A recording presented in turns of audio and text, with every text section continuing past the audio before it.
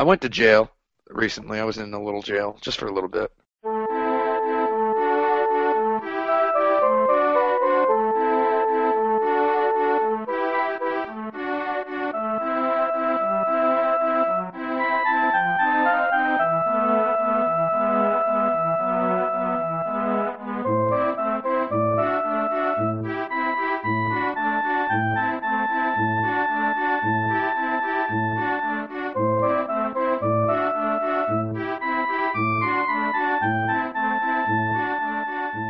This is episode 62 of Insert Credit, the most gorgeous situation in podcasting.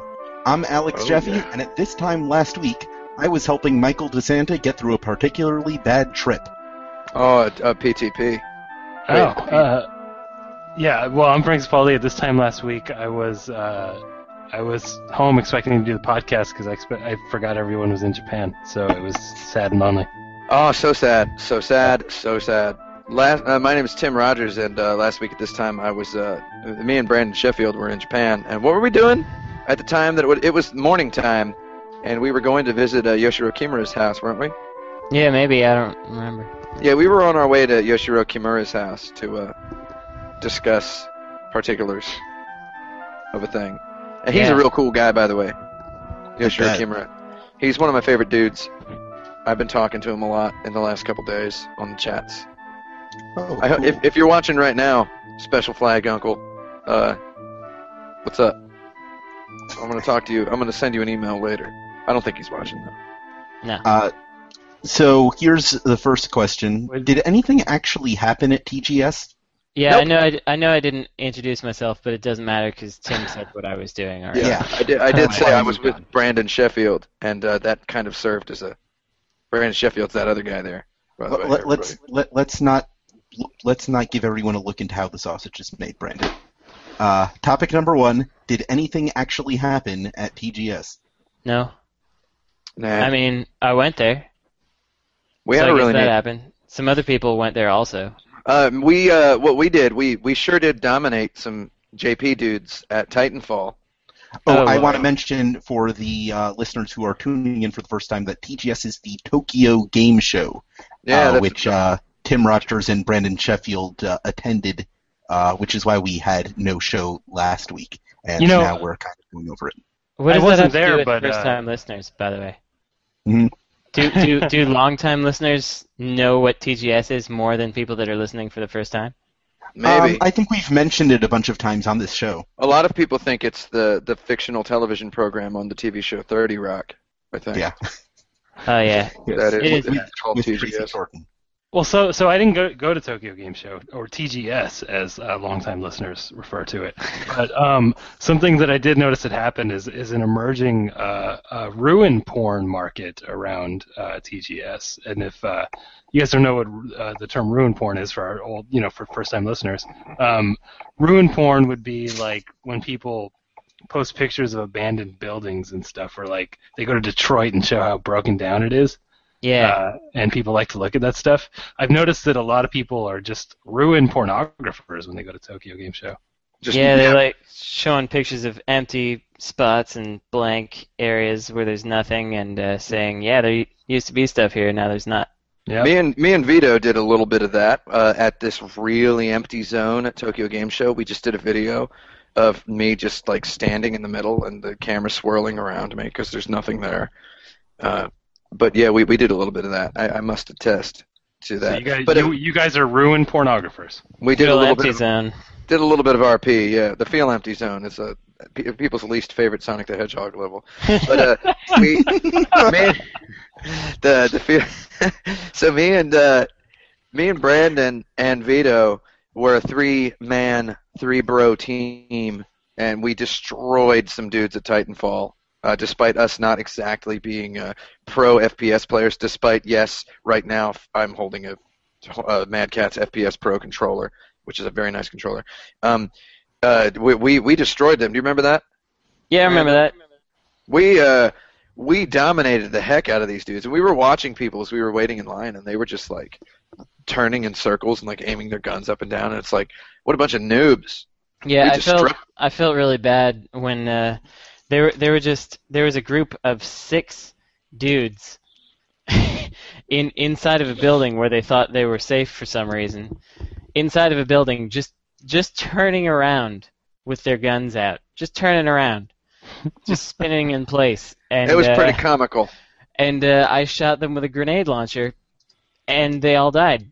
You got like a mega kill. I just felt really, it said something like manslaughter or something when I killed all those guys at the same time. Slaughter man. It was a little, I felt a little sad about it because they clearly were all touching the controller for the first time. There were a lot of Japanese video game dude Nichans in line, and they were all like, Kakui. They were like saying this game looks so cool. Like, oh my god, those robots are awesome. Oh my god, this game looks awesome. Those graphics are fantastic. That gun is so cool. And I'm like, wow, these guys are really, I mean, Japan, as the slice of Japan viewable at Tokyo Game Show, among the people waiting in line, the lines would later be 3 to 4 hours just to play Titanfall, which is scary considering it's an American-made FPS. But they got them with the robots. They seem to have gotten the Japanese game fans with the robots. And well, also, it's not like there were other games there. Yeah, there sure wasn't no other games. Well, they had that Monster Hunter 4, which was available to purchase on the 3DS already. But yeah, if people played it, they got a free little dongle thing for their phone or whatever. They love dongle things. Yeah, they love waiting in line 4 hours to play a video game that they've already logged 200 hours into. They're like playing Monster Hunter 4 in line to play Monster Hunter 4 and then to get a little thing to put on their whatever electronic device. I want to just say this is my first time back in Japan in 3 years, and I was surprised by a couple of things that I can mention. If you guys want good. To hear That's topic number 2, so we could just bleed right into it. Well, actually, I want to say another thing about TGS first. Sure. I want to earn a point for having guessed the next topic, though, so give me Sure. a point. Give me a ding-dong later, if you feel like But the hostess ding-dong. What was I going to say? Yeah! It was about TGS. Yeah. About stuff about Tokyo Game Show to end the topic. Yeah, god darn it. I definitely had stuff. It was, it was... Oh, I remember. But before I say the thing that I remember, it was just really weird to see how Tokyo Game Show had basically just become Game Show. There wasn't very much Tokyo. It was just, you had Wolfenstein. So they had, like, The Price is Right. You had Titanfall. You had, you had... Wolfenfall and Titanstein. Wolfenfall, Titanstein. GTA 5 was there. There was a giant alien, what's that thing called? Alien thing? God darn it, I can't remember those. Hominid? Alienware? Oh, yeah. Vortigaunt. They had a giant booth, and it was just like basically an American show, except there was some Japanese games there, which is what American shows are anyway. And also all the announcements had already been made. But, so the thing I wanted to mention was with all these dudes saying, wow, the graphics look so cool, the guns look amazing. I was also looking at that Psycho Break game, a.k.a. The Enemy Within, or whatever it's called. Evil Within. Evil Within, yeah. Yeah. And that's the new Mikami game.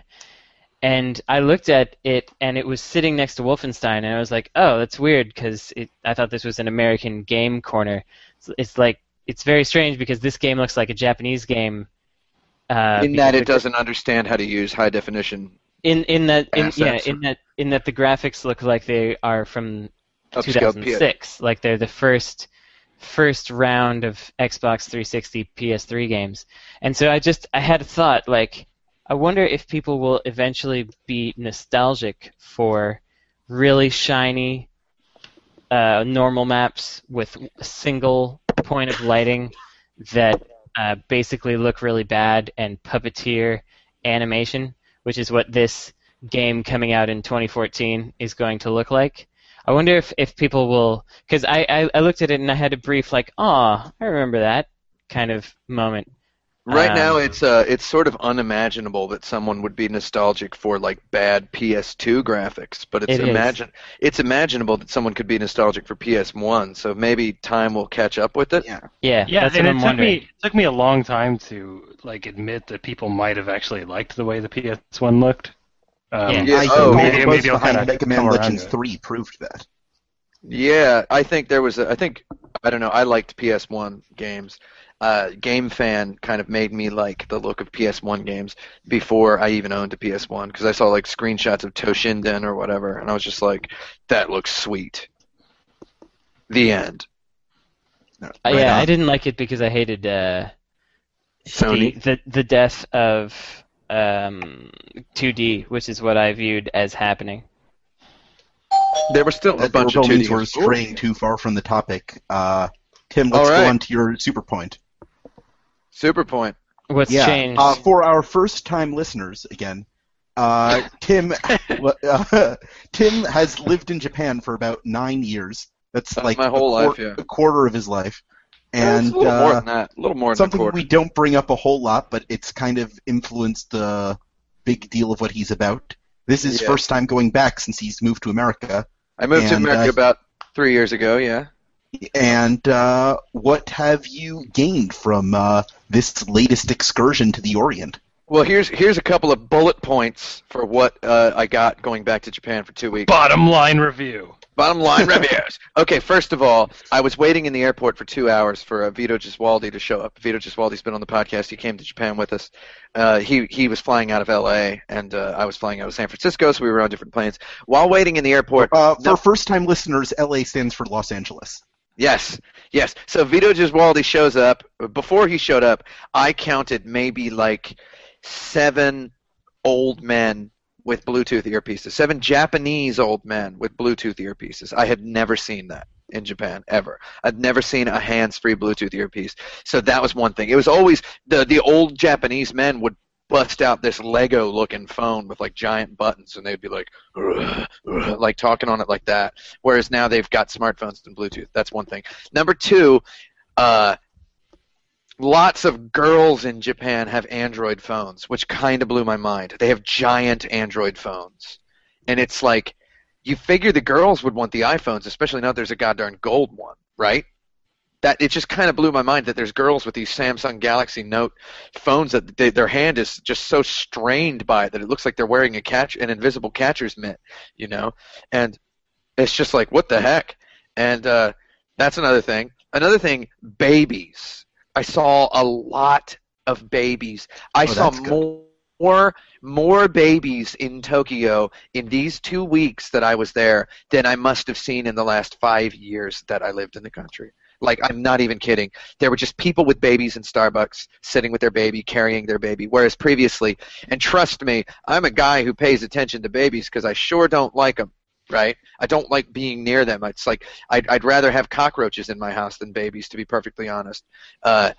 So that's one thing. And then another thing, coffee is so much better in Japan. It is so much. What do you mean by that? Is it just like the quality of the beans? Or? The quality. You told me that before. The quality of the beans, the quality of the roast.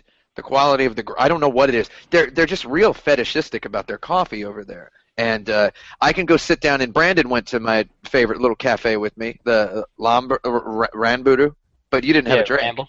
Yeah, Ramble. It's just this place where you're in the middle of Shinjuku, and there's a little tiny sign that's in hiragana and French, right? And it's like, come on in, cafe, you know? And then you go in, and it's just like the size of a phone booth, and then there's a sign that says 200 seats downstairs, and you go downstairs, and it's this massive cave full of plants, wood, and velvet.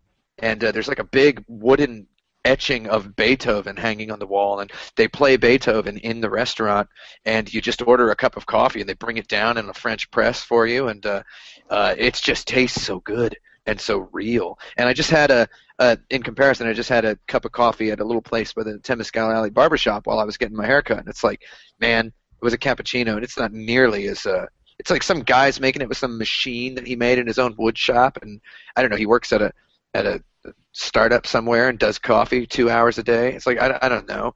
That's just it's unearned is what it feels like. Whereas these people at Ranburu have been there for like 100 years, and that's kind of cool. Next point, I bought new eyeglasses in Japan. I don't want to talk too much about them because I would rather just wear them on next week's episode of the podcast. And they're so when I bought them, I got the best customer service I've ever gotten with anything.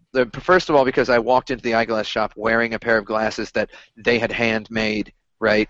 And they were just really nice to me and really friendly. And the guy, when he gets my glasses, he's holding them with two hands, and he's like puts them down on the table and takes my glasses off and puts them down. He's wearing gloves.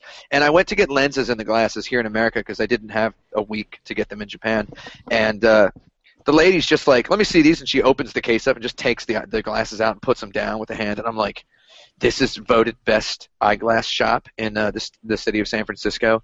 And she's just like flopping stuff out and putting it down. And she was very methodical, and she had obviously, worked a lot with glasses before and is a professional eyeglasser. But, man, it didn't make me feel good for her to be thunking around my eyeglasses that are, yes, made of solid gold. Frank saw them.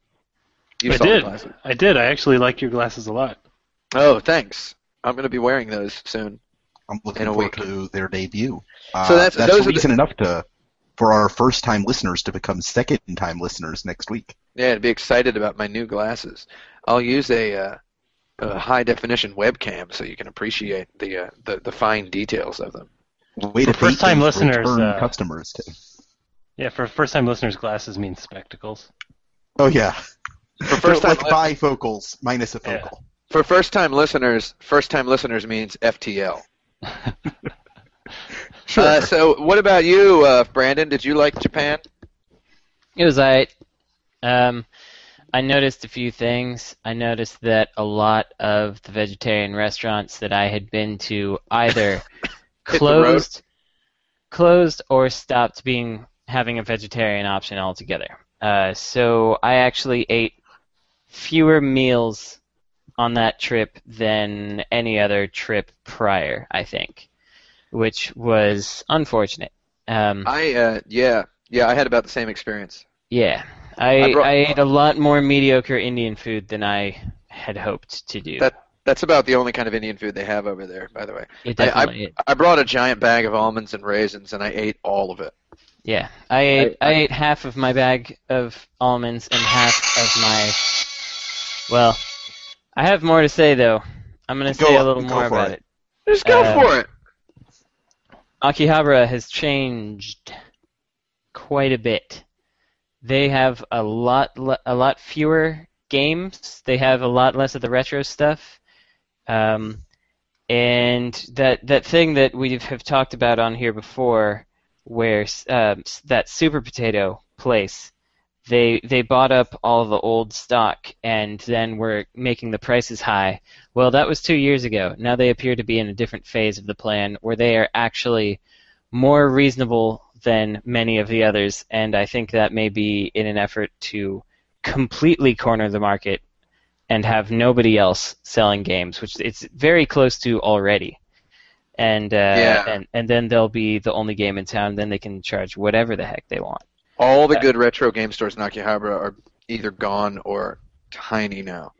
Yeah, and I asked the guy at the arcade shop, Mac Japan, I was like, the prices seem to have gone up, and he's like, which prices are you referring to? And I was like, well, all of them. And he's like, yeah, well, there's not so much stuff left. So I guess that's what's going on. I would not be surprised if we are getting closer to that time I've predicted, where there are more retro games and Japanese arcade games outside of Japan than inside of it. Yeah, that was going to be my question. Like, do you think that's because we discovered Akihabara and cleaned them out? I think it's a lot of that. Yeah, I think that most of Akihabara currently exists in America, Japan, England, and Germany. I would say that is where Akihabara currently exists. I mean, I've got almost 300 boxed PC Engine games. I'm part of that problem. You did it. I did it. I'm gonna get out the handcuffs. Congratulations, Brandon. You clink you. Akihabara. Yeah. I killed a little bit of Akihabara myself this trip. I bought a bunch of games that I will gladly show on a special episode. I was going to do that this week, but we could save it. We already have 2 special episodes we haven't No, this no. This isn't a special. This is. Let me finish my sentence, please. Honk. This is not a special insert credit episode. It would be a side episode. I see. That me and Brandon could possibly do together. That sounds good. I'm good with that. Where all we do is just show our games and discuss them for an hour. Yeah, let's move on to non-TGS related matters which need to be covered. All right. Who should be the most excited about the Steam controller? Me? Valve. Right? Correct, Valve. Yeah. Correct. Yeah. Gamers? I did it. Gamers who work at Valve. Yeah. Man, Valvers. Have you guys Valvers, actually thought about that controller? Because it's probably the best. Yeah, I thought about it a little bit. It's probably the best. I thought about how I don't need it. Yeah, you do. Well, you will later, but you're not thinking about it now. It's okay. Like without having touched it, I assume that it's really great for everything except old games. And you know what? I got a bunch of controllers for old games. They're probably not going to stop making them. So. Mm-hmm. So I want it. Frank, can you describe the Steam controller for our first-time listeners? Well, we discussed this in depth last week, but I guess we can repeat this. Well, gee, I would assume almost everyone listening to this has seen the Steam controller, but essentially, what is it? It has three circular sort of touchpads that are in place of the sort of analog nubs that you'd have on normal controllers, which sounds kind of frightening, except that if you look at them, they have grooves on them that kind of tell you where your thumbs are positionally, and they also click, and they have haptic feedback. So if I'm not mistaken, you can kind of zone them off and use them as 4 buttons. You sure can. And then in the middle is a touch screen that is also like a Mac touch pad that you can click in, which is great. I mean, it's like the best of both worlds, right? Then you have 4 face buttons sort of in funky positions that are obviously not like Twitch buttons. They're like more menu option buttons, and then 3 weird ones on the back. You've got your triggers on top, or bumpers, I guess you'd call them. And then they've got these sort of triggers in a place that I don't know why it took forever for people to put triggers here, but on the back of the controller where your fingers on the back. Where your fingers are like resting anyway. Kind of like a paddle shifter on a car. Yeah, like if you just kind of squeeze a little bit, you'll have another button there. I think it sounds like a goddamn brilliantly designed thing. I wrote that article on Kotaku about the Mac trackpad and how it should teach a whole bunch of stuff about game controls to people. And this seems like they got all of those ideas, because the Mac Magic trackpad, not the little one that's in the MacBooks, but the big one that they sell separately, is a big square that it has 9 buttons on it. And you can actually divide it up into 9 zones. So you have just all the corners and the center. You can divide it up into zones so that you can do like 2-finger tap on one zone is one button, then a click is another button, and I mean, you can just do a whole bunch of stuff. And my brain exploded thinking of what you could do with 2 trackpads. And now that I know you can have 2 of these, like 1 on each thumb, with 4 different zones on each one, because it divides them up into wedges, and there's the haptic feedback thing. That's crazy, man. It's just there's so much stuff you're going to be able to do with it that it's just it's nuts. There was a thing on Gama Sutra where the programmer Super Meat Boy was talking about playing Super Meat Boy with it and feeling like it was pretty good, because he had it set up so the right touchpad was just one big button. So. And the buttons are clicky, so it's like even like super clicky as a button, which is what I want. I feel like it's probably a really good controller, and I would like one. Oh. I happen to have a prototype of it right here for those of you that are looking on your internets. It's got a lot more buttons on it than the final version, but it's pretty good. The end. Nice. So that was a visual joke, audio listeners. There's nothing to be done about it. Yeah, you know what? To get jokes like these, you need to tune in live every week. Yeah. We're gonna have one hidden visual joke every week from now on. An HVJ. A hidden visual joke. I got it. Yeah. Yeah. Oh, right. Yeah. Yeah. For our first-time listeners, and by first time FTL. I mean people who just tuned in at this second of the podcast. You mean FTLs? Yes. Yeah? And let the buzzer noise to move on, I believe. Yeah, that's good. Go for it. Click Sure. it over. With its new item shop system, The Legend of Zelda: A Link Between Worlds is delivering a shakeup to the series' linear formula. How would you accommodate this structural change, and what other adjustments would you welcome in the series? I want to know what it is. What is it? I don't know what you're talking about. Basically, instead of finding items in dungeons, you can buy all the items you need for the dungeons in a central item shop, and basically do the dungeons however you like. Oh, you mean so it has a normal feature that all other games have? That's cool. That's whoa! Hang on a second, Brandon. I think you're really misunderstanding. Have you played video games before? They don't all do that. Like, for example, Gears of War doesn't have a shop where you can buy a bazooka in the first level that you could just walk into and buy. I guess I am somewhat misunderstanding, but a lot of games do that. So Zelda is like most games where you upgrade your abilities as you go in a linear way. So it's like if for level 1 you might need to get a boomerang and learn how to use it to solve the puzzles. Level 2 you might need bombs.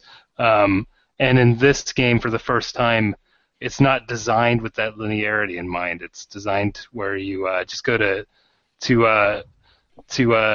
the levels in any order you want, which oddly enough, I think is how Zelda 1 was initially conceived. Yeah, you can do a lot of stuff out of order.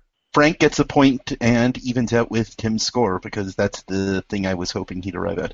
Yeah, like if you read the Iwata Asks interview about Zelda 1, like I'm pretty sure the initial design, when it was, this is a little known fact unless you really read Iwata Asks, when it was called Mario Adventure, that's the initial concept.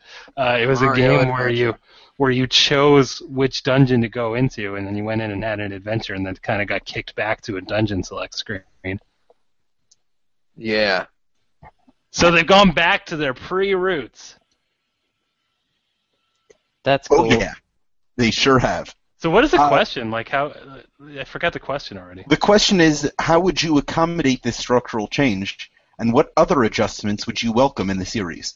Well, I think as a structural change, it's basically bringing it more in line with something like Landstalker, where the dungeons are not so much about the stuff that you find in them that helps you get through them. Whereas in Zelda, it's like you've got a dungeon where you have to solve some puzzles with your brain, and then you get the hook shot, and then you use the tiny part of your brain that remembers, oh, I have to use this hook shot to grappling hook across that gap earlier in this dungeon, and then you can move on to the next set of puzzles. So it just seems like now, with the focus on find the thing by using your brain, not replaced but supplemented with pay for the thing so you don't have to use your brain as much.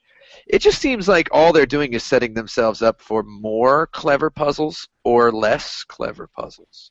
So it's like they could accommodate it by just making the puzzles more rewarding and more fun, but I feel like what they're going to do is just make it so that you can skip the brain parts of the dungeon by mindlessly grinding for money. Is that what it is? Grindlessly minding for money.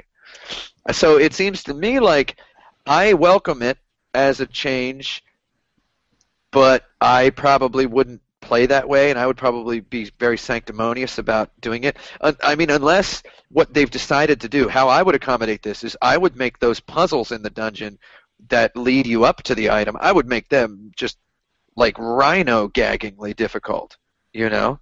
Well, like, I was going to say that I would offer multiple solutions based on, having different items, which seems like a tremendous pain. It does. Have you played Legend of Zelda Phantom Hourglass, Frank? Nope. That was the DS one, the first DS one. Oh, I played it for about a couple hours. I actually got bored. Oh, it's really good. You might not have been what do you call it? You might have been in a bad mood. Yeah, you might not have been in a really good mood when you played it, because it's actually pretty smart. Because I mean, it does actually take a little bit too long to get like fascinating. I actually thought it was really interesting from the beginning, but it gets really fascinating once you go back to the first dungeon, like the third time, because you have to keep going back with new items, and it'll give you more time to survive. like because you get more sand in your hourglass that lets you last longer in this dungeon, and you just have to keep going back, and you get new items, which gives you multiple solutions, which might be faster or might not really be faster. And it seems like they're sort of smart enough to do that. And Zelda is the only series probably in Japan or in the history of video games that has the luxury of a room full of really smart, really experienced dudes who are getting paid like $2,000 a month for 6 years. Like they can actually kind of afford to sit around thinking and rethinking and tooling and retooling the game. So maybe the dungeons will be super clever with a whole bunch of solutions depending on what stuff you have. The end. All right. So I'm definitely going to pay some money for that game. I was already going to, but now I know more stuff about it, and I'm thinking about it more, and I'm like, yeah, let's do it. The New York Times recently published an article about AAA video games muscling out lower budget titles from the market. How do smaller game companies fight back? Oh, I think they don't. I think they, it's gotten to a situation. It's not exactly smaller developers. It's mid-tier developers. Smaller developers are doing quite well. Some of them. Yeah. Some of them are not doing well at all. But it's the really small ones and the really big ones that have a space. It's the middle-tier developers that just frankly aren't doing anything that interesting. The single and AA games, which we've discussed in previous episodes. Yeah, your licensed titles, or first-time listeners, go archive diving. Or the kind of generic third-person shooter, or generic FPS, or generic driving game. Those games are not going to be around, and I don't think anyone's going to be sad. It just doesn't seem like it's something that people are going to mourn. So I think what small developers can do to survive is keep doing interesting stuff that large companies can't afford to do. They can't afford to take risks because they have stockholders. And stockholders want to know that there's going to be a return on investment, and that means GTA 5 has to just have more stuff in it, and you got to spend more money making that happen. But as a small developer, you can do something really weird, like like that Gone Home game. It's just a 2-hour weird little experience thing that you can have that has done quite well. Well, Gone Home is really risky unless you have their pedigree of having worked, on BioShock. Yeah, it's true, but Dear Esther wasn't necessarily. Did they make money with Dear Esther? They did. Okay. Cool. It was #1 on Steam for a while, and it was in the top 10 for a straight month. Then why are we doing anything else? What are we doing here? Yeah, I don't know. It's a mystery. Yeah, so I think I haven't read this article that this person wrote, but it sounds like kind of like a dumb sort of thing to talk about. They might have been noobs. It's like asking how does an independent game developer battle a AAA developer is like asking how does a artisanal donut shop battle Domino's Pizza. It's like you don't really, because there's a donut and there's pizza. Yeah. It's like they're not really the same thing, and I mean, I've sat in enough meetings at enough game companies, and I've thrown up in my throat enough times hearing discussions about this stuff that I just don't want to throw up in my throat one more time about it. And it's just like, oh, how do we compete with Halo? Kids are out there playing Halo. It's like, yeah, you're not making Halo, and I mean, it's like, okay. A lot of the time, that's probably okay to not make Halo. It's like you're making other something. People are doing that right now. Yeah, you're making something a little bit more like Farmville. I don't think they're quite stealing your audience there. So you're insinuating that the New York Times piece on video games is less than 100% accurate? Well, I'm saying that the thing I haven't read is awful, and I hate it, and it's inaccurate. And I'm saying more like Jew York Times. Am I right? Yeah. I don't know what you mean by that. I'm saying I haven't read it, and just the synopsis that you offer makes it sound to me like something I don't really want to read. And it sounds like the people they interviewed are probably nubs and noobs. And I bet they interviewed Michael Pachter. Did they interview Michael Pachter? The Pack Attack? Yeah, did they go for the Pack Attack? The New York... The New York Slimes. Did they pick up the phone and go call in Sebastian? Hey. I don't know where the New York Times. I read this in an actual physical newspaper, which I then ate rather than play some video game.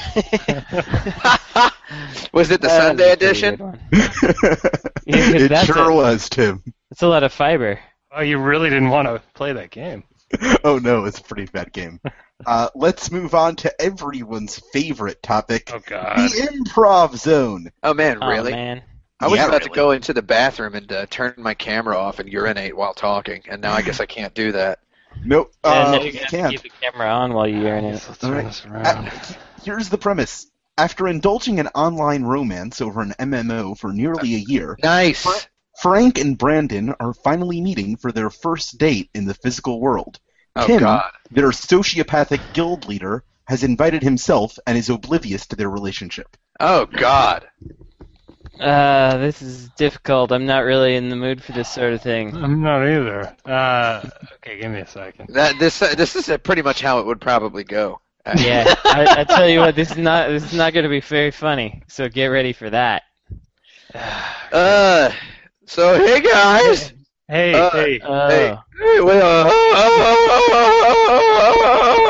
You want?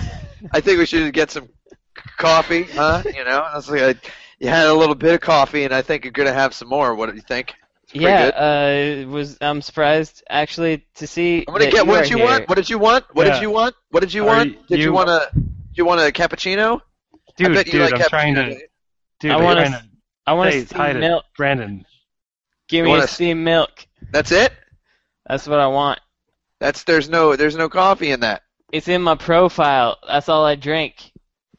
Steamed milk. If you were a good guild leader, you would know that. What did you want, Frank? I'm good, dude. I'm all right, thank you. You sure you don't want a cup of coffee? Yeah, dude. It's my treat. It's my treat. It's my treat. I don't want any coffee. Fine, just give me whatever you're getting. I don't care. Just get something because you want milk and sugar? Sure, yeah. You want how much milk? I love how much milk you want? The normal amount that people have, okay? Frank, get something really complicated because then he'll be gone for a while. Oh, that's a good idea. I need 6 milks and what's the other thing? Sugar? Sugar, that's the one. 7 sugar. Would you like any sort of caramels or frosted steams or gingerbreads or? Yeah, give me a gingerbread. Also. Now that you mention it, a frosted steam sounds pretty good. Would you like a dragon's fang and a wyvern's tail in your coffee drink? Because they don't have those. This is meat space. Duh. Okay, I'll be back. I'll be back. I'll be back. I'll be back. Okay. I'll be back. All right. I'll be back. I'll be back. Brandon, did you have any trouble finding the place? I know, it's kind of a weird route to get here. It was okay. Though to be honest, I kind of thought Frank was short for Francine. Oh. I was just a little surprised. But there's a K. There's no K in Francine. But you had a female avatar, so I thought, nobody role plays a different gender. We've been VoIPing every day. I thought you just had an excess of testosterone. Well, I do. But my name is Frank with a K. I mean, my character's name is. Well, it's all actually it's all good with me. I'm just a little surprised. That's all I'm saying. Just a little surprised. My character's name is I'm a dude. I mean, that's, and my name is Frank.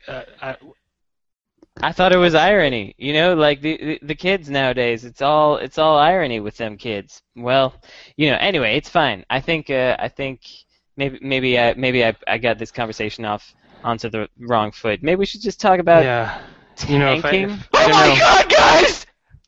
What's up? I slayed the Sasquatch, and they called the cops. We got to get out of here. You slayed this. What? Wait, but this is meat space. What did you actually slay? I don't know. The end. That's the end. I'm done. That's the end of the Improv Zone. That's the scene right there. Oh man, okay. You ziggurat. Play the sound, Jaffe. Play the sound. Thank you. That's the sound of the Sasquatch dying. Guys, I think that was our best one yet. What? It was okay. I hope nobody people can't actually like these. Oh, people are in love with this segment. Have you ever seen? You must be talking about one. You haven't person. seen the numbers. You haven't seen the Nielsen's, Brendan. Those don't exist. I know those don't exist. Jaffe is the Nielsen's. Okay. Yes. His middle name is. It's my middle name, Alex Nielsen Jaffe. Alex Nielsen Jaffe. This question. Your name is from, Ange. This question is from not one of our first-time listeners, one of our longer-time listeners. Oh, an LTN. John Simpson asks, video games or their makers often make big promises that they do not keep. Were there any promises that you were amazed a game was able to keep? Oh. That's a good question. Having good jetpacks. It was kind of, I mean, I don't know about amazed, but I was pretty surprised. I don't know if it was was that a promise that they didn't even talk about the game until it was announced. Yeah, but then they talked about it, and then I played it, and I was like, they did do a good job with that. I don't know. It's Like, when have games lived up to the hype? It's a good question, is what it is all I'm saying. Sonic the Hedgehog is real fast. Oh, STH, yeah. Sonic 2 definitely lived up to Revenge of the Sith. Sith. Yeah, Sonic 2 for more real. Sonic. Yeah. Yeah, more Sonic, and it's... It had Tails. What were the promises back then? Let's find out. Blast processing was the only promise that our generation needed. Yeah. Blast processing lived up to the hype. It did. It was basically using computer We're going to go back in programming. time, boys. We're going to find out what the hype was. Nice. Using computer programming and the power of hardware chips, they were able to make an object that was still moved very quickly with Sonic the Hedgehog 2. Like the spin dash. That was the promise that they made, was that they had somehow reached under the hood of the Mega Drive hardware, and they had learned how to make an object accelerate from a rest very quickly. And that was their promise, and it sure did live right the heck up to that. This cart promises to Hold have on. even more I action. want to make the going back in time noise. Oh. What? Okay, Really? we're back in time. All right. Okay, that's good enough. Okay, this is from EGM.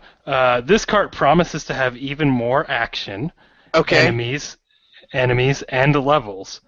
Sonic's maximum speed will be even higher than the first cart. Heck yeah. One of the main features of Cart. this new cart is the addition of a character known as Tails. Oh, Tails is a little fox with two tails. He likes to mimic all of Sonic's moves. I didn't know that was like a character thing with him. I thought that was it is considered a thing, actually. Oh. Dumb as it is. He doesn't quite have Sonic's speed. Before Nope. a 4.5-year-old, he learns quick. There's Whoa. more than that, but I'm gonna stop. I didn't know he was 4.5. That's creepy.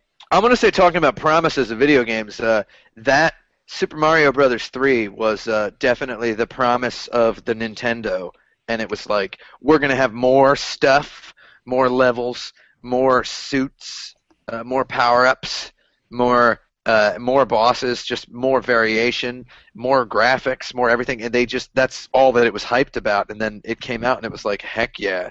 It had all the stuff they said it was going to have. It's true. I remember like the beautiful. Nintendo Power preview. It's just like, look at all the power-ups. Look, it's Mario, but it's like way more. I am going to read another passage really quick, though, to prove that even Sonic 2 didn't live up to the hype that was in the gaming media. One of the gameplay elements that we are excited about is Sonic's ability to travel through time when he reaches Warp Sonic speed. Oh, man. Oh. Had to wait till Sonic CD for that business. It wasn't, yeah, I think they could have spun it as only the CD data storage limitation could allow them time travel. Speaking of CD storage, one of the things that I was going to mention is that there was some hype CD sounding way better than chip sound, and though it's ultimately a stylistic choice, it did sound really cool to me, especially way back then, to have CD sound on things. So I liked CD sound. I mean, Star Fox kind of lived up to what it was, which was like, look, it's in 3D. Yeah. I'll admit I was a tiny bit upset about Star Fox. I thought it was a little bit too slow and floaty and weird. I mean, by that same token, I'd say Super Mario 64 lived up to the hype. You know what? That did. That was just dead on, stone cold, solid hype living up to. Is what that game was. Like every magazine at that time was like, oh my god, my brain doesn't know how to process this game level of hype. And when you actually played it at that time, it was true. It's like, I don't know, this is a new thing. Like, I can just go where I want and it works. Yeah. It's crazy. Everyone spun it as this portal to some magical world of wonder, and that's what it was. I remember Chris Slate in his review in September 19th, well, I'm not going to, the issue of Ultra Game Players, he said, his final line, "This is, right now, today, the best video game I have ever played." And I had read enough Ultra Game Players to be like, whoa. They don't normally write sentences with commas of that sort of usage. They don't normally say stuff like, "This is the best video game I've ever played." So the review was a 100%. That's on well deserved. I played that game for about an hour when it came out, and I was like, I really like it. The end. Yeah, you were already at that point where you probably were rejecting stuff that other people liked, though. I was mad about 2D, that thing that I mentioned before. Yeah. I didn't like that 3D was ruining 2D, which there seemed to be so much more to do, I thought. Wait, you had that feeling already with Mario 64? Did you play it kind of late? No, it came out after Tomb Raider and Crash Bandicoot. That's true, yeah. Yeah, there was I was already feeling it. And Jumping Flash, and 3D was already kind of dripping in there. And it was I'm using the coffee, like a drip coffee style. It was kind of dripping into the cup. The cup was filling with 3D. And it was, it was late enough that you could say it was another 3D game, but it was definitely the first really, really confidently good one. It was the first one that did all the stuff. I mean, just the way Super Mario Brothers wasn't the first 2D game, It wasn't the first 2D side-scrolling game. I just now realized the possible connection between Jumping Flash and Jumping Jack Flash. It just now hit me. Yep. Wow. Is that they're both a gas? Jack? No, it's like Jack and Rabbit, Jack Rabbit. Oh my God. That's the connection that was in my head the second I first saw the title. Yeah. Wow. Jumping Jack Rabbit Flash? Yeah. This all makes sense. And then the final level of Elite Beat Agents being Jumping Jack Flash. It all ties together. Who's the best king in a video game? The best king? Little King. Little King is a good king. Yeah, he's a pretty good king. I like that king in Final Fantasy IV who turns out to be a monster. Then there's that one king who turns out to be Odin, and he basically just rips you in half when you fight him, unless you're like really cool and smart and tough like me. I like the king in Dungeon Explorer, which also turns out to be a jerk. Is he Odin? His name is Natas, so it probably should have had some hints. Oh yeah, that he was. It's an anagram of Santa. Yeah, Santa is who he turned out to be. Santa. Give me presents. Santa. Give me presents. Can I have a big present?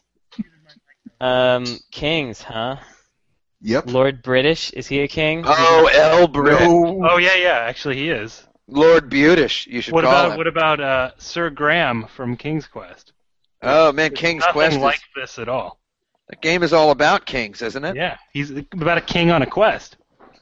King's Well, actually, that's not true. The first game, maybe the king in the first game is the best king because his role in the game is to sit on a throne until you go talk to him, and then he basically goes, "Hi, I'm about to die. You should go get these treasures," and then he dies. I just want to say that if you've got a king, then you've got a quest. So yeah. I'd like to nominate the king in Elder Scrolls IV Oblivion, who is voiced by Patrick Stewart. Oh, and then he dies right at the beginning? I thought he was the emperor. Do emperors count as kings? No. No. And also his son is voiced by Sean Bean, and he becomes the new emperor later in the game. So that's better. Anyway. The new emperor's old clothes. I'm sorry, Sean Bayan is cooler than Patrick Stewart, and I think they're both really cool. Okay, I have a really good nomination here. Okay. So do I, but let's hear yours first. So there's a game called King's Bounty. Okay, B. Computing. Yep. And there was a Genesis port of King's Bounty. It was originally a computer game. And there's a speed run of King's Bounty that is about 1/10 of a second of gameplay to finish the game. Because the way the game works is the king sends you on a quest to find some thing. I don't even know what it is. Is it a king's quest? And the way that the speedrunner got it to be so quick is that he just kept saving and reloading and kept reloading the save until the item that won the game was spawned right outside of the castle. And he just instantly said it's here and won the game, and it went right to the credits. Yeah, because it's in a random location every time. Yeah. So he just screwed with the randomization and made it right in front of the castle. So my favorite king is the king in the speed run of King's Bounty who left the thing right outside and then made a knight go find it. Yeah. All right. Let's hear I dropped my glasses. My nomination is I don't want to spoil anything, but there's a particular king in Dragon Quest V that I like a lot. That is a good king. I think it's a really good king. I thought you were going to say King Noel, whose treasures you must landstock. King Noel is straight up dead, though. So he's not... I mean, he is a pretty cool king to have all those treasures and to build that wicked bad dungeon that you have to spelunk in order to obtain his goods. But that's a fine spelunking, Lou. I guess I like King Drool.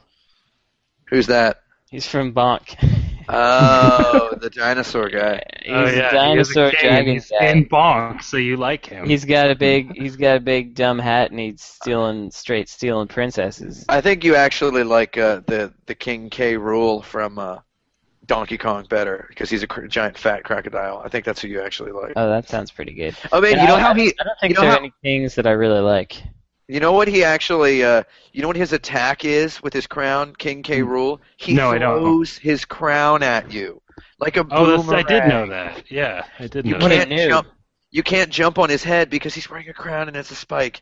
And well, that's true of any of the kings that you fight, though. Any king in a video game that you fight has a spiky head because of his crown. Can't jump on his head.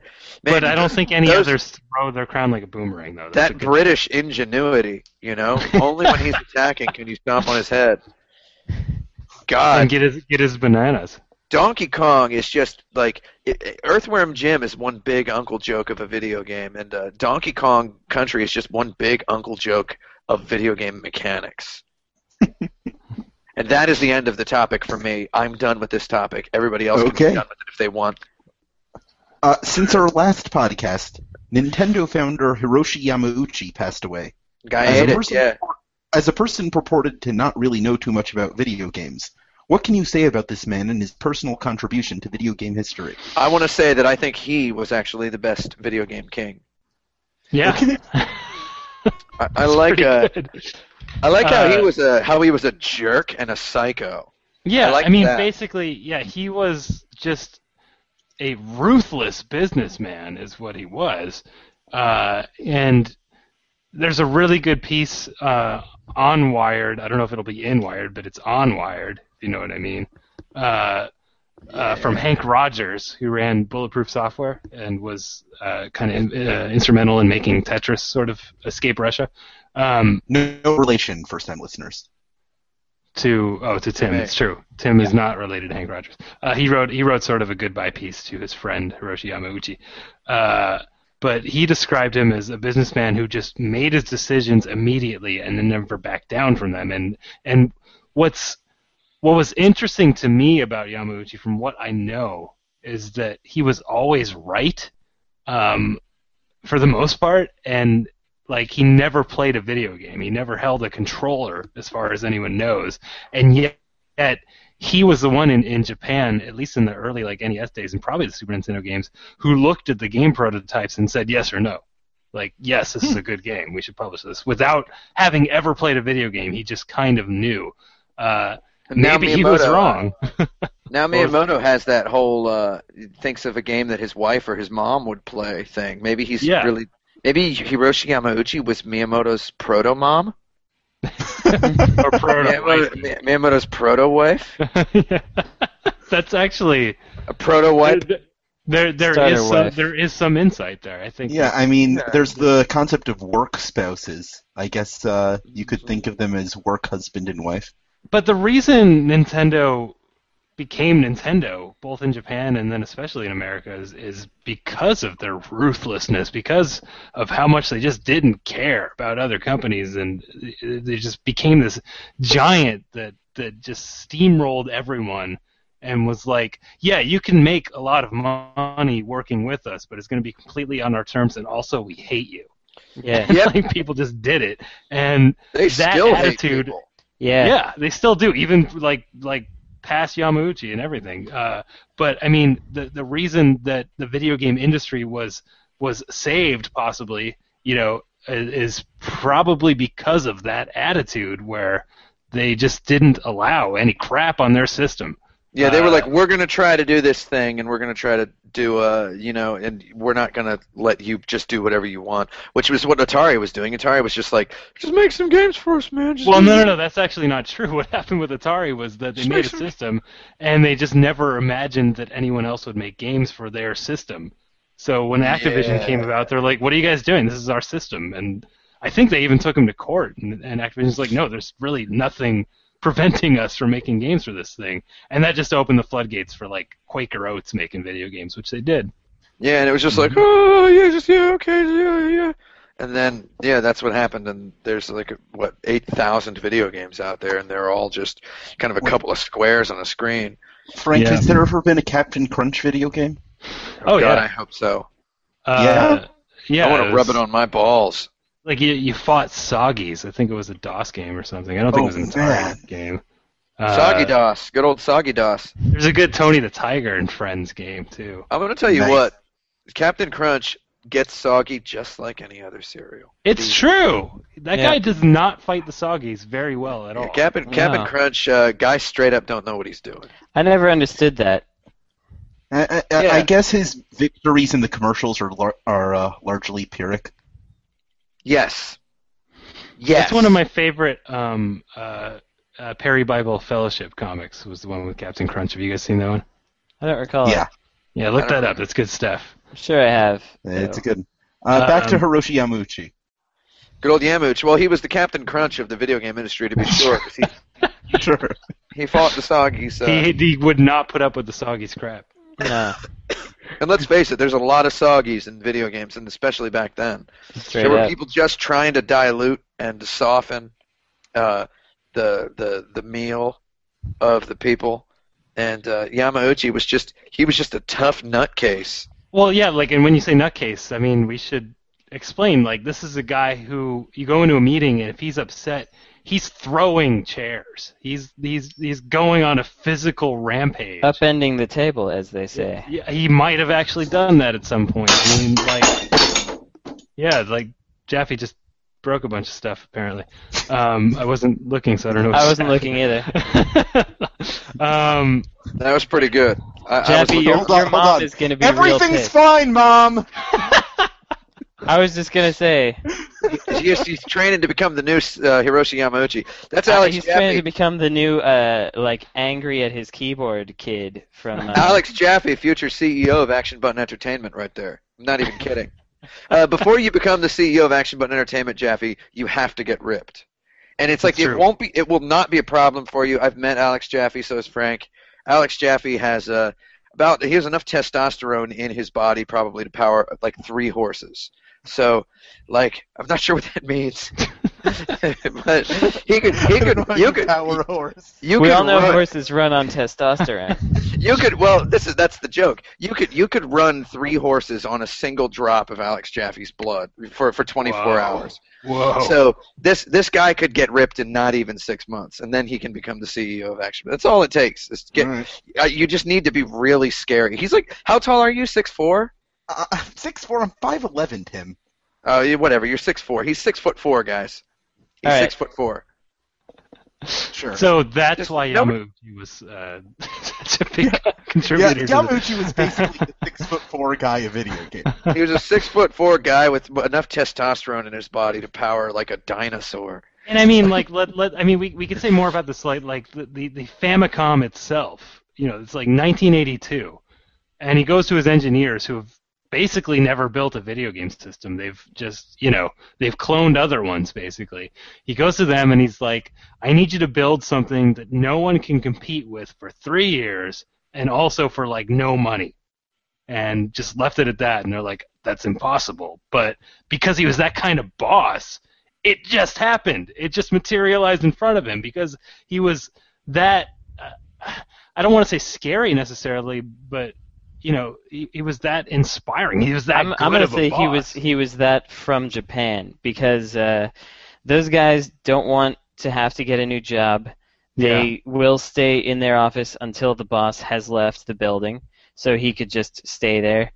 And the boss has never left the building, unfortunately. They will continue to get paid $0 and be like, eventually, when I'm 90, this is really gonna pay off for me. Yeah, that's true. Yeah, it's kind of sad.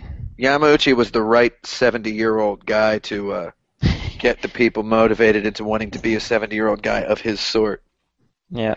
And I think that's the end. The moral of the story is 1 drop of Hiroshi Yamauchi's blood could have powered a T-Rex for 48 hours. Sure.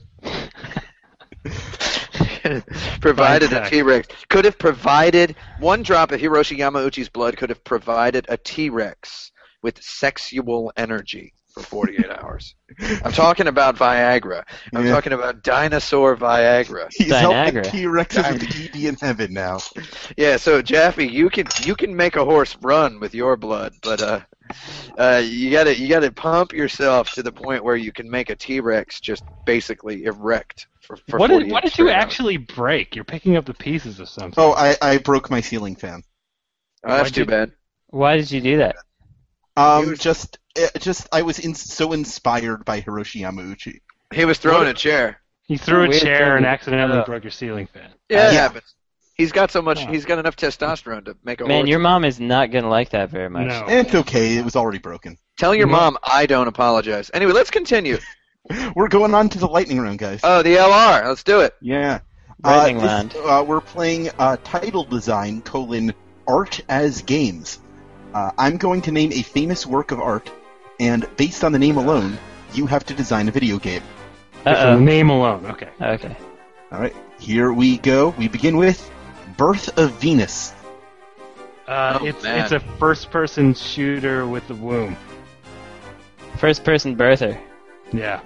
Oh man, Birth of Venus is basically it's about Jupiter, the planet, giving birth to the planet Venus. Out of its it's just planet. Like a planet popping out of a planet. Yeah. Wait, the Scream. What? The Scream. It's a game where you hold a button down and a shrieking noise gets louder and louder, and you can't turn the volume off. And your score is how long you. Your score is how long you manage to hold the button down before going criminally insane. And the game is able to determine whether you've gone criminally insane. Connect that 2.0. new Connect is 2.0. Yeah. Connect 2.0, baby. That new Connect is insane, so it knows when you're insane. School of Athens. School of Athens. This is a game about gods and goddesses in high school and all of the mischief that they get into and who loves Greek who mythology at what time. persona. And the cliques, yeah, it's Greek mythology persona. I think it would. But I'm good with Persona. I think it would be played more like Inazuma 11, which is a high school. Man, Inazuma 11's so good. That's the end. The Creation of Adam. Oh baby. That's all I have to say about that.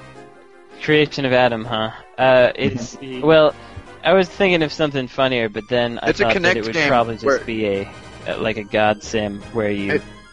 But go ahead. It's a Kinect game where you're trying to touch your finger to Adam's finger, and it's really, really ridiculously hard because the Kinect is terrible. It just keeps missing. And Adam's finger keeps moving, and you've got to try and get your finger onto his and hold it, touch it for as long as you can. So you're creating multiple Adams.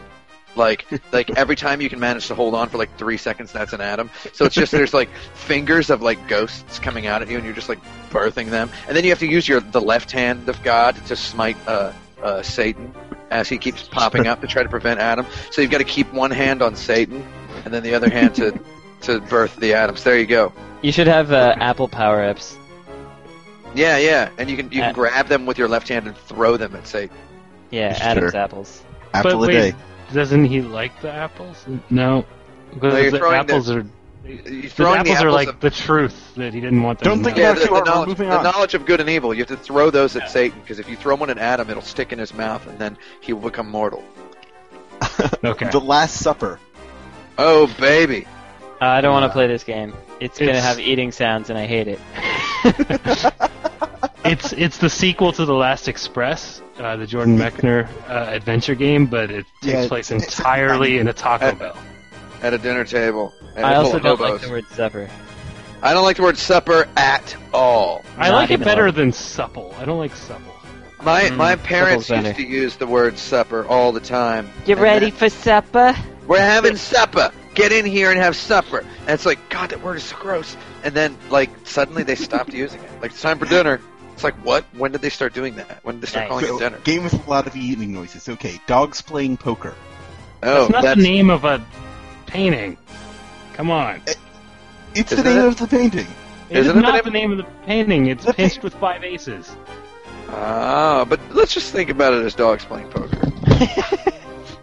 It would be a poker game, except the rules don't really... Frank just left the room. It would be a poker game, except the rules don't matter because it's just dogs.